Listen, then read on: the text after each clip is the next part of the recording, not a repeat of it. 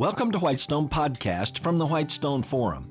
This podcast is for business and nonprofit leaders like you and me, specifically designed around building, polishing, and leveraging our competencies. Each episode will provide a lens through which ever-growing citizens of God's kingdom can think about very effectively impacting every one of their organizations. For Whitestone Podcast, I'm Kevin Miller. Well, one thing's for sure. There are a number of people who hold themselves out as biblical experts in the area of handling finances and debt. But the reality is, some of their opinions can be difficult to substantiate as being truly comprehensively biblical. Here's some quick stories for us to ponder. Matthew chapter 19 in the ESV Bible tells us that a rich young man came up to Jesus saying, "Teacher, what good deed must I do to have eternal life?" After Jesus told him to keep the commandments, Jesus then said to him, "If you would be perfect, be sure you keep out of debt." Well, you know that Jesus didn't tell him to keep out of debt. I made that up because that's popular among many sincere believers. Instead, again, after Jesus did tell him to keep the commandments, Jesus really said, quote, "Go, sell what you possess and give to the poor, and you will have treasure in heaven, and come, follow me." When the young man heard this, he went away sorrowful, for he had great possessions. To cut to the chase, there are a lot of folks teaching Christians to be debt-free, and that might well be very prudent for many people. But I haven't found very many teachers instructing someone to be asset-free. But Jesus did.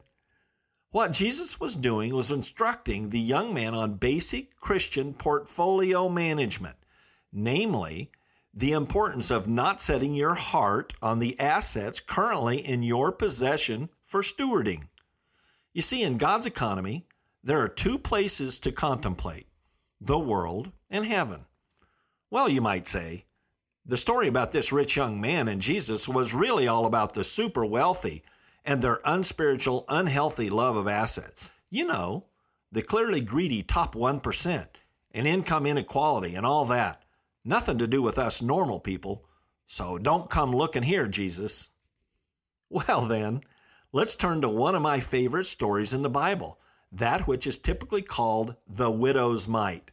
Luke chapter 21, verses 1 to 4, again from the ESV Bible, says this, quote, "Jesus looked up and saw the rich putting their gifts into the offering box, and he saw the poor widow put in 2 small copper coins. And he said, 'Truly I tell you, this poor widow has put in more than all of them, for they all contributed out of their abundance, but she out of her poverty put in all she had to live on,'" unquote.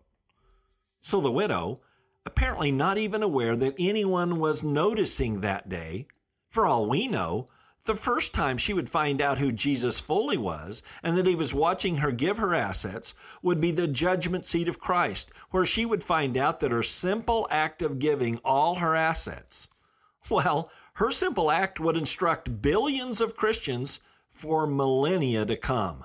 That's amazing.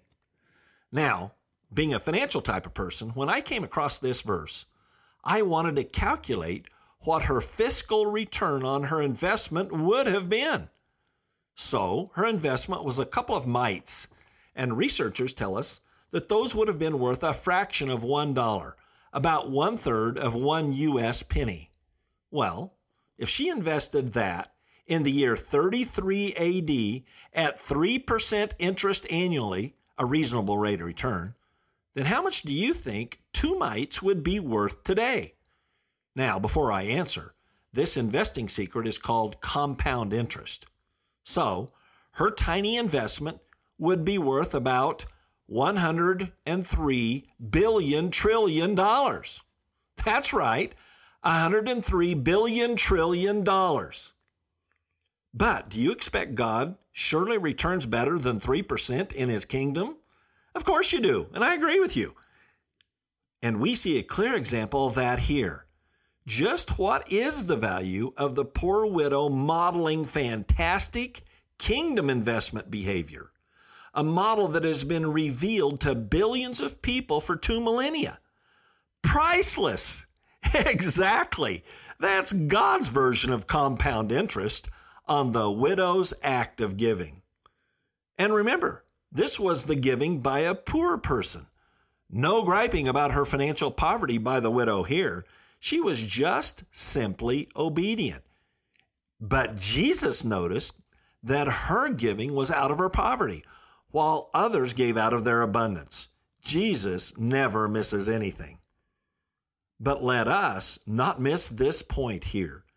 Jesus was not focused on what the rich young man or the poor widow were doing with their debt. In both narratives, he was focused on what they were doing with their assets.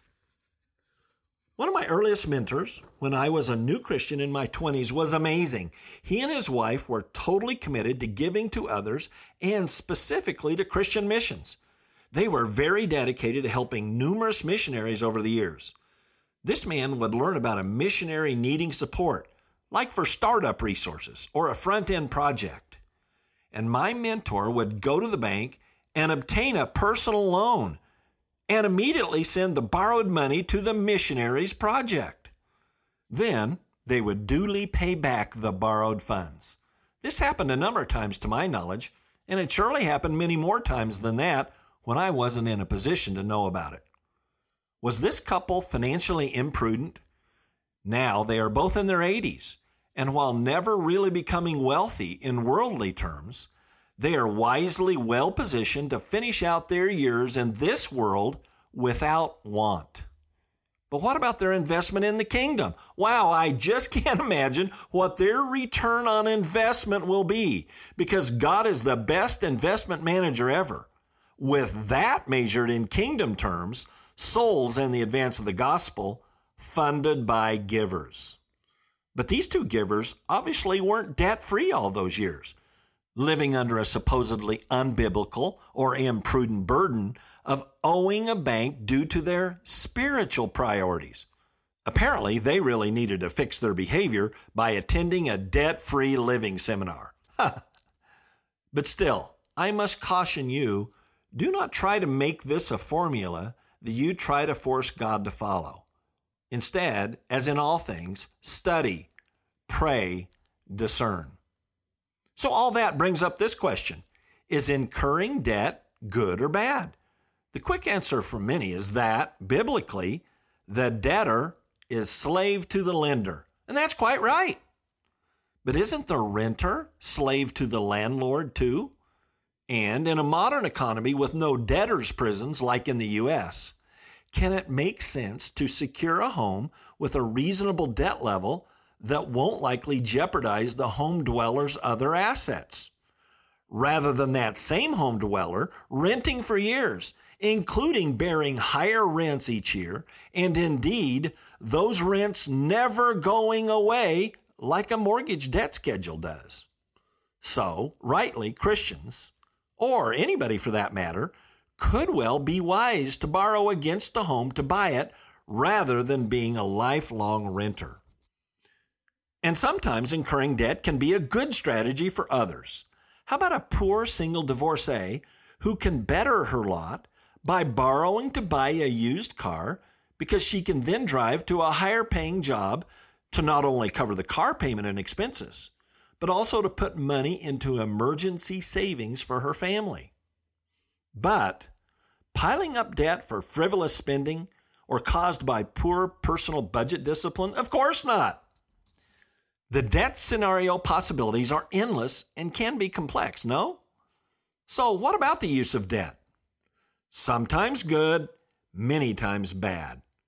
It depends.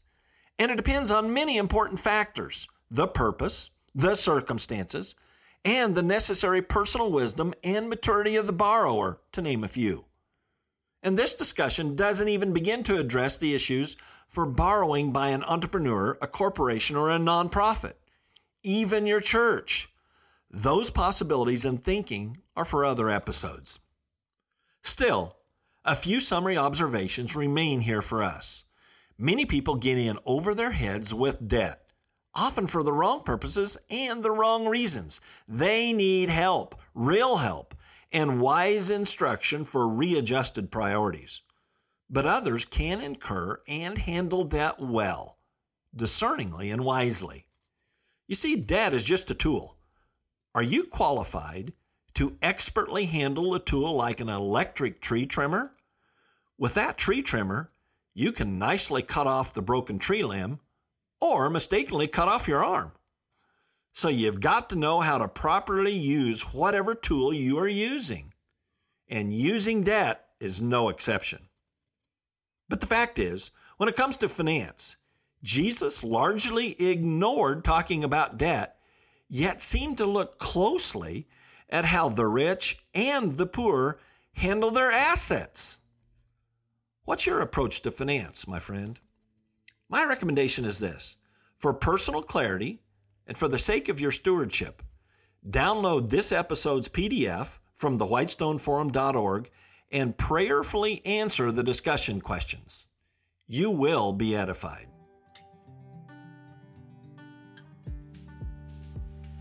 Thank you for listening to Whitestone Podcast. Visit our website, whitestone.org, for more real-world equipping. There you'll find uncommon video teachings, application and action questions for this podcast episode, and more.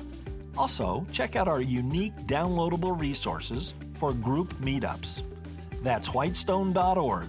I'm Kevin Miller.